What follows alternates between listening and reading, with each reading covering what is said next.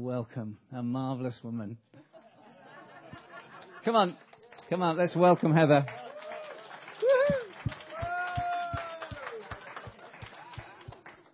Yeah, we just bless Heather today. Thank you for the passion and the gift which you've put within her heart, and we just say, let it be stirred today. Let it be stirred, and let your anointing come upon her as she speaks to us and just opens up your word to us.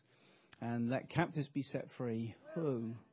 Holy Spirit, just come and meet with us as we listen and receive your word in Jesus' name.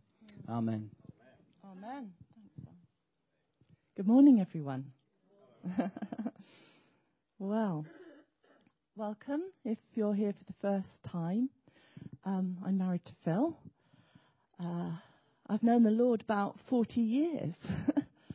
But towards the end of last year, Phil and I had an encounter with God which was so amazing and has really radically shaken me up to bring me to a point of really realizing that his ways are not our ways and his thoughts are not our thoughts. And I, even though I've been reading the Bible for 40 years and going to church and being a good girl, I need my mind renewing in order to enter the kingdom.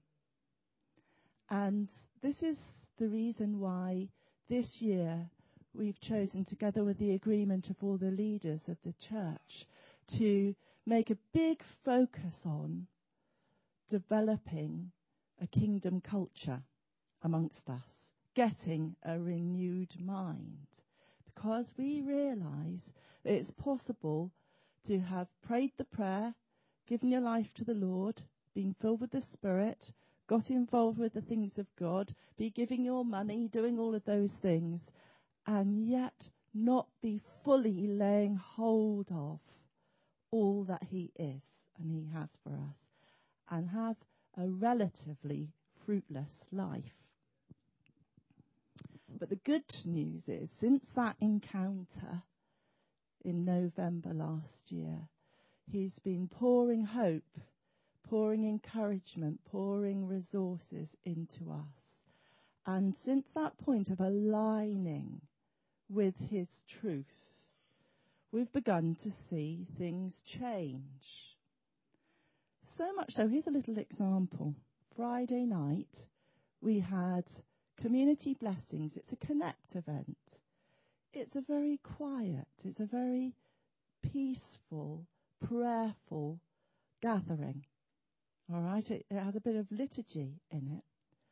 But at that gathering on Friday night, a man got overwhelmed with the Holy Spirit. He got a word of knowledge in the car coming over. He got a pain that he knew was not his. And he got really quite overwhelmed with the possibility that this could be the Lord showing him something that he wanted to heal. And he said to God, if it is a word of knowledge, will you take that pain away? And it went. I thought, oh no, I'm going to have to do something about it now. And eventually at the end, he took the courage to describe the pain, describe his experience. A number of people had got that pain, that difficulty, that problem. And one of those ladies got better. Got better. And it was easy. It was easy. This is a sign of springtime. This is the sign of what God's doing. Now, at the beginning of this year, the Lord set a particular scripture in my mind, which I'm hoping maybe Bryony can bring up. It's the first one on that list from Isaiah, and we sang it this morning too. No, the ones before that, 8 and 9. 8 and 9, not 10 and 11. It is good. We'll come back to that, actually, funnily enough. Here we are. This is what the Lord said to me at the beginning of the year. For my thoughts are not your thoughts, neither are your ways my ways, declares the Lord. As the heavens are higher, think higher than the earth, so are my ways higher than your ways, and my thoughts and your thoughts. And he began to bring a realization to me that I am not okay. My ways are too low and my thoughts are too low. And to enter the kingdom, I need a big readjustment to fully enter it, to fully experience it, to fully pass it on. I need a radical adjustment up to his higher ways and his higher thoughts. And so what I'd like to share with you this morning really is the journey that he's been bringing me on over this month in terms of really grasping the goodness of God. All right? So this month, you'll have noticed all our talks, all our different things have been on this basic theme that God is good. And you might think, well, if we were to interview everybody here in the room today, the majority, if not all, would probably say, oh yeah, God's good. I believe that. So why are we spending a whole month bashing on about it? Sharing testimonies of his goodness, speaking out his goodness and so on. Because there's a discrepancy between what we know in our heads and would agree with and give mental assent to, and what is really experienced and lived out and demonstrated by us. Because I'm convinced that if you and I fully grasped his goodness, who he is, in all his glory, things would look a lot different round here. They'd look a lot different. Our neighbours would be a lot happier. Our friends would be healed. Our schools would be more peaceful. You know, can you picture what it would look like? Because we can only give away what we really believe we own. And if you and I are not totally convinced through and through of his goodness, we don't demonstrate that in our lives. We might say the right things, but our lives aren't necessarily demonstrating it. Okay. Now, I've gone off-piste already, so I'm going to have to try and get myself back on track here. Phil, do you think you could do a lifting up thing here to right, and then I might be able to focus on the words? That'd be good. I clearly still need my eyes healed, don't I? And I am over 50. Yeah. No, that'd be fine now, thanks. That's good. Okay. So, So, what is the hindrance? What gets in the way then? And over this month, the Lord showed me two particular things. As I've read the Gospel of Luke, a lot of the stuff today will come out of the Gospel of Luke. And as I've been reading this month's recommended reading, which I'll do a quick plug for now. This book, Release the Power of Jesus, has got a lot of this good stuff in, and he teaches it way better than probably I will. So I recommend this book to you. You can get it off Amazon by Bill Johnson, Release the Power of Jesus. Okay. So the two things that the Lord's been showing me that can be hindrances to us really grasping and demonstrating the goodness of God is one, because especially if we've known the Lord for a while, we can have developed a bit of old wineskin thinking. Old wineskin thinking. Done that, been there, I think I know how this goes. Thinking. Or got a bit dried up, a bit toughened, and so on. And in his grace today, I believe the Holy Spirit is going to move amongst us, not to condemn us, but to help us be renewed in our thinking.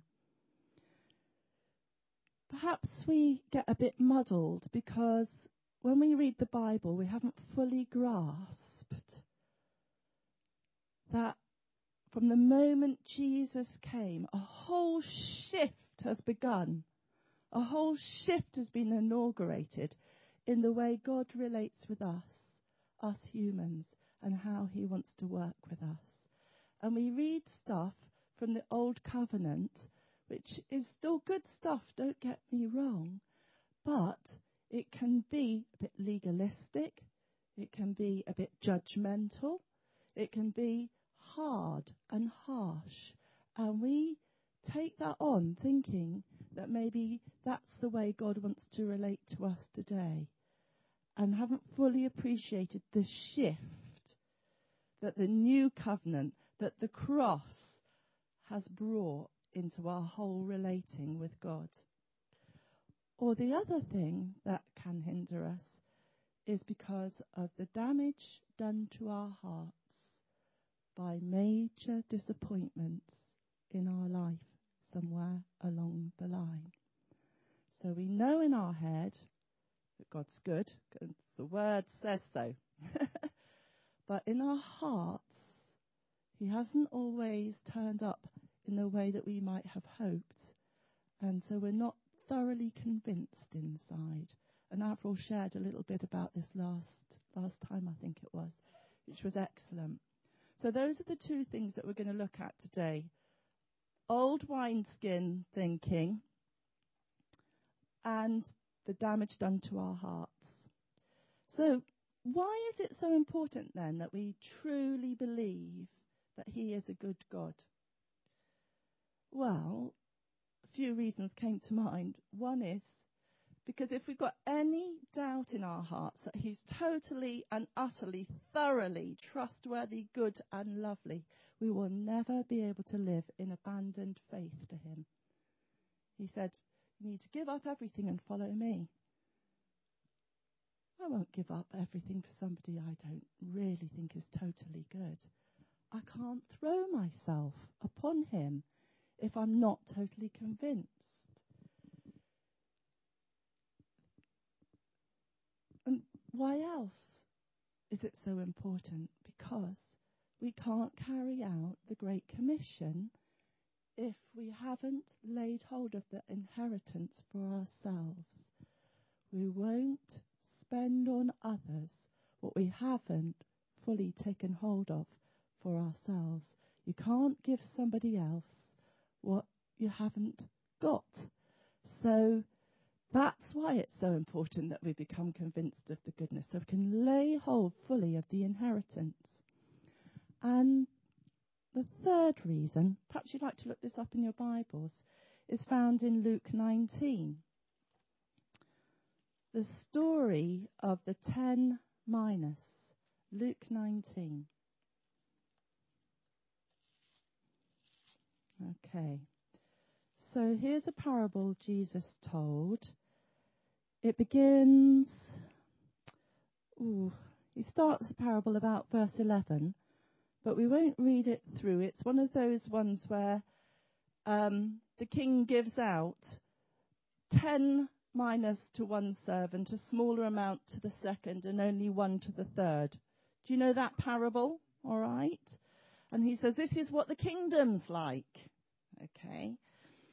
And the one that only got 1 mina, let's look at what he did with it and what he said.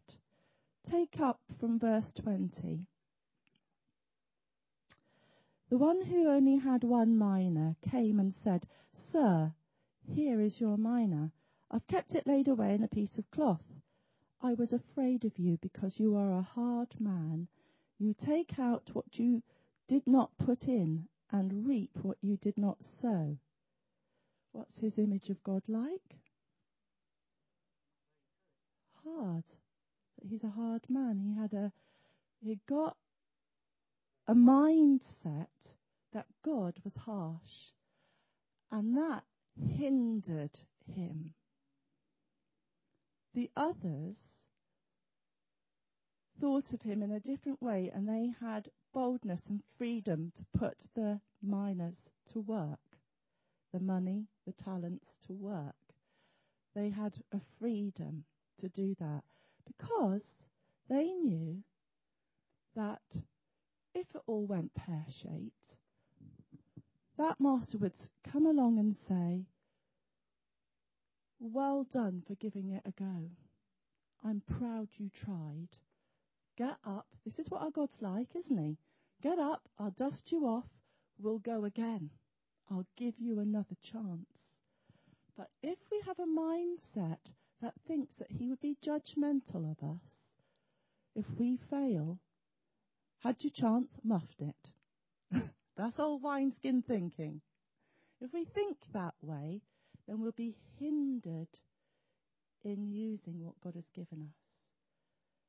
And so this is the reason why it's so important that each one of us is truly convinced that he's totally good, totally for us, totally loving, totally merciful, totally forgiving, utterly and completely. It will set us free to take some risks. We will put to work what God has given us, and we won't just bury it and sit on it. Say, oh, God, save me back in such and such a time. And that was that. And then that's all you've got to show for it. But when we really know who he is and what he's done in our lives, we know that we can start to give it away. We can start to put it to work. We can start to take the risk of praying for our neighbour. We can start to sow generously. We can start to do all of those things because we know we're safe with a Father, a Master, who wants to bless it so much he will come through, and so on. All right? So, thank you. You're bearing with me well here. That's why it's so important that we truly believe he's a good God. Okay, so let's look at how we could start to overcome hindrances in our lives. If we start with the old wineskin thinking, okay? Let me find the passage. Let's see. I'm going to find that passage where Jesus teaches that from the time, here we go, Luke 16. Can you turn to Luke 16? Verse 16.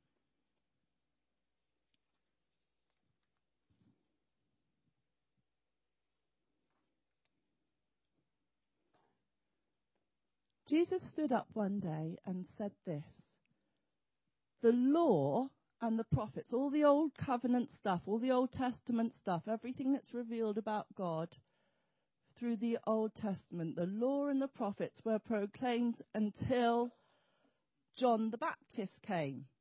He's giving us a history lesson, all right? That's the way it all happened until John came. John is the marker of a new era. Since that time, now we're in since that time, aren't we? Since that time, the good news of the kingdom of God is being preached, and everyone is forcing his way into it. Before that time, the word was for the people of God, wasn't it? For the Jews. Tough for everybody else, etc. All right? Yes, they were supposed to be a light for the rest of the world, and God had a plan of mercy still for other nations. But from the time of John right up till now, we're in the era of good news from a good God, that the kingdom of God has come, and everyone, not just the household of God, everyone can get into it. But it does say forcing his way. Or in other versions it says violent men lay hold of it. People who have a bit of get up and go and determination. That's new wineskin thinking. To say, if it's possible, I'm going for it. It's old wineskin thinking. Well, if God wanted that to do, he knows where I am, he'll find me. passive thinking. Let's make sure we haven't got any old wineskin thinking in our heads. Lord, make sure I don't have any old wineskin thinking in me that makes me passive instead of forcing my way in to get hold of the good things of God. Okay. Because it's really clear from what Jesus said that it is new wineskins that best lay hold of the kingdom. If you look at Matthew 9, verse 16, this is where he declares it. I'll read it out to you. Matthew 9, verse 16 and 17. No one sews a patch of unshrunk cloth on an old garment, for the patch will pull away from the garment, making the tear worse. Neither do men pour new wine into old wineskins. If they do, the skins will burst, the wine will run out, and the wineskins will be ruined. No, they pour new wine into new wineskins, and both are preserved. Jesus was looking in those days for new wineskins. Don't you think it's interesting that he didn't choose the teachers of the law or the Pharisees or the Sadducees to be his disciples? They knew they were good religious men, but he found a fresh, new, malleable vessel that he could transform, that could be flexible enough to take the radical nature of the new wine. And he's looking for those new wineskins today. He's looking for those new wineskins today in this place and in our community. Some of them are in this place and many are outside of the lighthouse. When I was walking in the forest the other day, I believe I heard the Lord speak to me as clear as a bell. One sentence he said, bring me the new wineskins. Bring me the new wineskins. We'll see the new wine being poured out when we present new wineskins. I can be a new wineskin. My neighbour can be a new wineskin. It's new wineskins that receive the new wine of the kingdom and can demonstrate the new wine of the kingdom. All right? And this is where he's doing this radical shake-up in me, where it's made me feel really quite, can't think of the word. Shaken. When Phil and I were in Bethel in an environment of the new wine completely flowing so powerfully all round with testimony after testimony of what God was doing, people getting healed in the bathroom and in queues and in coffee breaks and so on, it did my head in. I realised I got some tough old wineskin thinking still going on in me. And it's made me want to repent and say, shake me up. Don't let my way of thinking get in the way. Don't let my way of doing things get in the way. I really believe God wants to move powerfully this year here. The problem is not at his end. It might be in my ways and my thoughts that I need to bring to him, to soften, to make malleable, to make me flexible with time, make me flexible with my diary, make me flexible in where I will go and what I will do and how I will give and who I will speak to. Because his ways are not my ways. If I was fully flowing in the ways of God, there'd be a whole lot more fruit than there is at the moment. I thank God for the fruit there is, but I know there'll be a whole lot more. Phil would be having to hold back the testimonies here on Sunday. You would have to get here an hour early to get a seat if we were fully operating in his ways and in his thoughts, if not better than that. You see what I mean? Okay. You see, because old wineskin thinking cannot respond to the opportunities of the kingdom that are being presented to us now.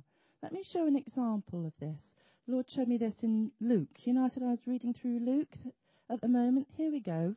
Luke 16:31. Could you get to that bit? Luke 16:31. And we're going to look at a verse or two in Luke 16 and then over into the next chapter.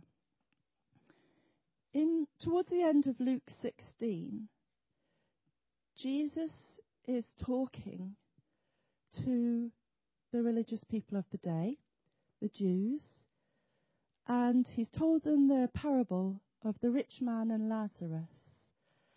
And it's a really quite shocking story. And if we go right to the end of the chapter, the story finishes with this. No, Father Abraham, he said, if someone from the dead goes to them, they will repent. If a supernatural breakthrough happened, like a resurrection of the dead, then they definitely repent, was the claim of the religious people of the day. But Jesus said to him, if they don't listen to Moses and the prophets, they will not be convinced, even if someone rises from the dead, because they've developed old wineskin thinking. Flick over to the next chapter, and Jesus is walking along his way to Jerusalem, chapter 17, verse 11 onwards, and he comes across 10 lepers. But what's interesting is where they're from, all right? Verse 11, Jesus travelled along the border between Samaria and Galilee. So if you're walking along the border of Samaria and Galilee, what background of people are you likely to meet? Mixed. Galileans, Jews. Samaritans are supposed to be outside of what God's doing. All right? And he comes across 10 lepers. Just wanted to set that in place because there's a possibility then that out of the 10, some may be of the household of God and some may be from Samaria. Okay? So, as we know, Jesus has pity on them. He says to those lepers, go show yourselves to the priests, and as they went, they were cleansed. So they all got a healing breakthrough because they encountered Jesus. But then one of them, when he saw he was healed, came back praising God in a loud voice. That one got hold of some joy, got hold of some breakthrough, came back praising God, got into kingdom stuff. Praising God with a loud voice is fairly kingdom-like, isn't it? Okay? He threw himself at Jesus' feet and thanked him. What an amazing picture. And he was a Samaritan, a new wineskin. Can you see that you can be exposed to the kingdom? We this year could be exposed to the things of the kingdom. But if we don't have a new wineskin mindset, we could miss a whole lot of the joy and the power and the connection and the relationship and the fun and the power of it.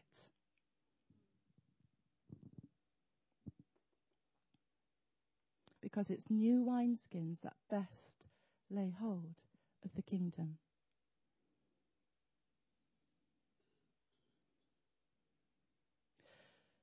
Let's look at the second hindrance then.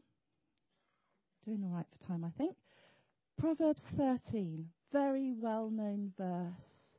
Some of you can probably predict what it is before we even get to it. Proverbs 13, verse 12. Do you remember I said not only can old wineskin thinking hinder us from really experiencing the goodness of God, hope deferred can hinder us from accessing his now blessing for us. Verse 12 says, hope deferred makes the heart sick, but a longing fulfilled is a tree of life. Now, there isn't a person in this room today who's not been affected by a deep disappointment at some point in your life, where hope has either been dashed or put off. All right? And what it does to us, if left unhealed, is it starts to make our hearts sick. Now, why is that a problem? Because it's not with our only our belief system God is good. It's with our heart that we access the goodness of God. And if our heart has been defiled, made sick, diseased by a deep disappointment, a deep hope being dashed, and it's not being kissed better by God, then it can mean that all these testimonies start being shared, all these breakthroughs start being shared, and my heart response is, well, he didn't do that for me, did he? He didn't do that for my loved one, did he? And we don't mean to be building a case against God, but in our heart, we are. And in his mercy, one of the things the Holy Spirit wants to do with us today and going forward is start to help us to get free of those wounds that would hinder us accessing all that his goodness has for us, and that would hinder us expressing all that his goodness has for us.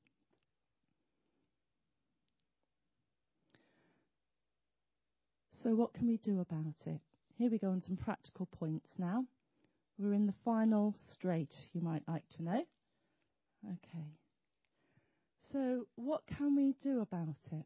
Because every single one of us, as I said, will have had an experience, because we're in a fallen world, we're in a war zone, bad stuff happens. There won't be a person here who's not in one way or another had at least one really deeply disappointing experience in our lives. And how can we make sure that doesn't limit our accessing everything that God wants to bring to us? We can implement some of these steps. Number one, go to him, don't run from him. That's the first decision. Don't withdraw. Don't stop reading your Bible. Don't stop meeting with other believers. Get alone with him. He is the one who will heal me and heal you. Yes, sometimes we can get help through counselling and all sorts of different things like that. I am not ruling that out. But there's an awful lot that we can do with some honest face-to-face time with God on our own, where we go to him first. Take time with the Lord. Perhaps get into Psalms. And the reason I say read the Psalms is David was really honest with God, and he had a lot of troubles in his life, and many of them are similar to the ones we experience. And as you start to read Psalms, read it until you get to a point where he is saying something that is your cry. That's your voice. And meditate on that, because locked in there, somewhere around there, will also be a key for recovery, because David did not let his persecution, his disappointments, his defeat stop him reaching his destiny, did he? So he's got some secrets hidden away in there that can help us. So go to him, get into Psalms, and then be honest with God. The trouble with us Christians sometimes is we know it's not good to accuse God, so we just kind of bury it. And we're a bit polite about the fact that we've been deeply hurt, and we think we've perhaps been let down by God. Well, God deals with us when we are straight and honest, and not when we put a brave face on things. He can only deal with honesty. There's a big difference between coming to God and saying, God, back there, it felt to me, it seemed to me like you let me down, than saying, you let me down, God. That's an accusation. But saying, God, the way it looked from where I was standing was that you didn't come through for me. Can you see the difference?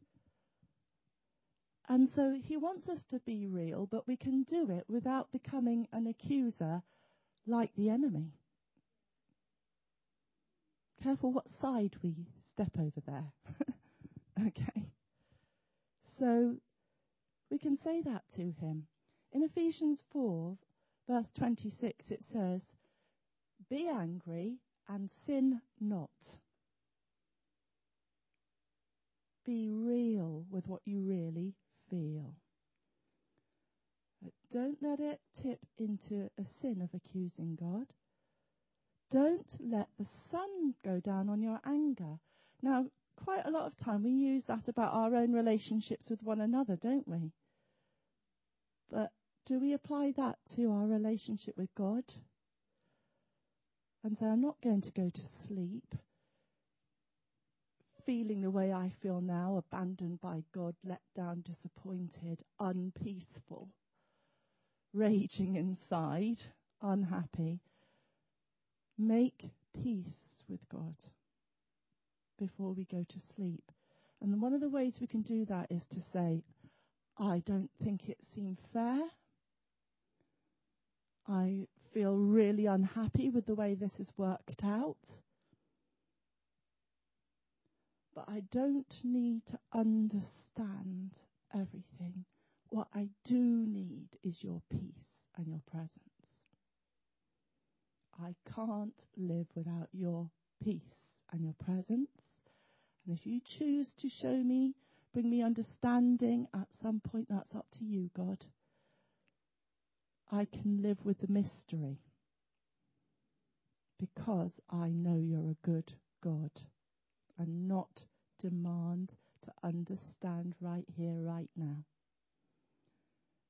That decision can open the door to grace to come in and keep us connected with the goodness of God, which is our hope for recovery, which is our fountain of life. Okay. So I've said, go to him. Don't accuse him. Make sure the enemy doesn't have anything in you. Remember, Jesus said, he has nothing in me. Don't give the enemy territory in your heart by keeping a record of wrongs about God. Love keeps no record of wrongs. So choose not to meditate on the disappointment and demand to know why. By being okay with not having to understand and willing to live with the mystery, we can starve off the angry dog. What you feed grows, what you starve dies. When we meditate over and over and over those things where we feel God's let us down and we don't understand, then we feed that angry dog in our hearts. Here's a more positive one now. got to finish on something positive. Remember. Isn't it weird when everything really crashes down in crisis? We might have a 5-year history with God, a 10-year history, a 40-year history of God, of him coming through in all sorts of ways and answering our prayers and being our helper and our friend. But when the crisis comes, we can't remember one of them. The circumstances seem to shout louder than all of those things. And so to develop a habit of remembering what God has done for us in the past is really, really important. Keep a record. Maybe write it down in a journal. Put some pictures up. Do something visual that records. That was the first £10 note that came to me supernaturally, or whatever, and put it up in a picture frame or something like that. Remember, because this is a good quote from this book. Now I'm quoting from Bill. This is not mine, this is his. Our capacity to remember what God has said and done in our lives and throughout history, the testimony, that is one of the primary things that determine our success or failure. It's one of the primary things that determines our success or failure in sustaining a kingdom culture. I'll say it one more time. Our capacity to remember what God has said and done in our lives and throughout history, that's the testimony, is one of the primary things that determines our success or failure in sustaining a kingdom culture. So, remember what he's done for you before, what he's done for your friend, your father, your child, somebody that you've heard at church. Remember the goodness. Focus on the goodness of God in the middle of trouble. Because as we remember and we speak those things out, they carry with them a power and a potential for reproduction, for turning round the situation. By speaking the testimony, that's why the children of Israel were required to get the 10 stones out of the river when they had the big breakthrough coming over from the desert into the promised land, and to set it up as a testimony, so that when their children saw it, they would say, "What's that there for?" And they'd have to say it again, and they would remember their God is a God of the breakthrough. Their God is a God of provider. Their God is the one who's faithful, who does what he says he will do. Okay? And lastly, choose to believe that the point at which you have suffered the greatest loss, defeat, disgrace, or pain, hidden in that circumstance is the seed of divine invitation for your greatest future victory. Hidden in that dark day, God put a seed, an invitation for you to choose to believe, to declare, "Yet will I praise the Lord. He is still good." And when we make that choice, we qualify ourselves. We line ourselves up. We set ourselves on a course for future victory. I heard the most amazing testimony, again from Bill Johnson. I don't apologise for that. In their early days of church leadership, they had a tragic situation of a stillbirth. Now, this pregnancy had come as a result of promise, and the whole fellowship was eagerly anticipating this birth to celebrate together. And this tragedy took place, and the baby died, even though they'd really believed, they'd really prayed, they'd done everything they knew to do, all right? That could have either been the end, if they'd chosen to say, "Well, God didn't keep his word. Or instead what they did was they got the promises. They got the testimonies of what he'd done before. They laid them out on cards on the stage and they marched up and down and they said, this is who you are. We still declare this. This is who you are. This is who you are. 2 or 3 years later, they were faced with a similar situation, 2 different stillbirth situations. And one, the grandma who'd been there present at the first seeming defeat, laid her hands on that baby and it came back to life in the maternity room. They had 2 similar ones like that.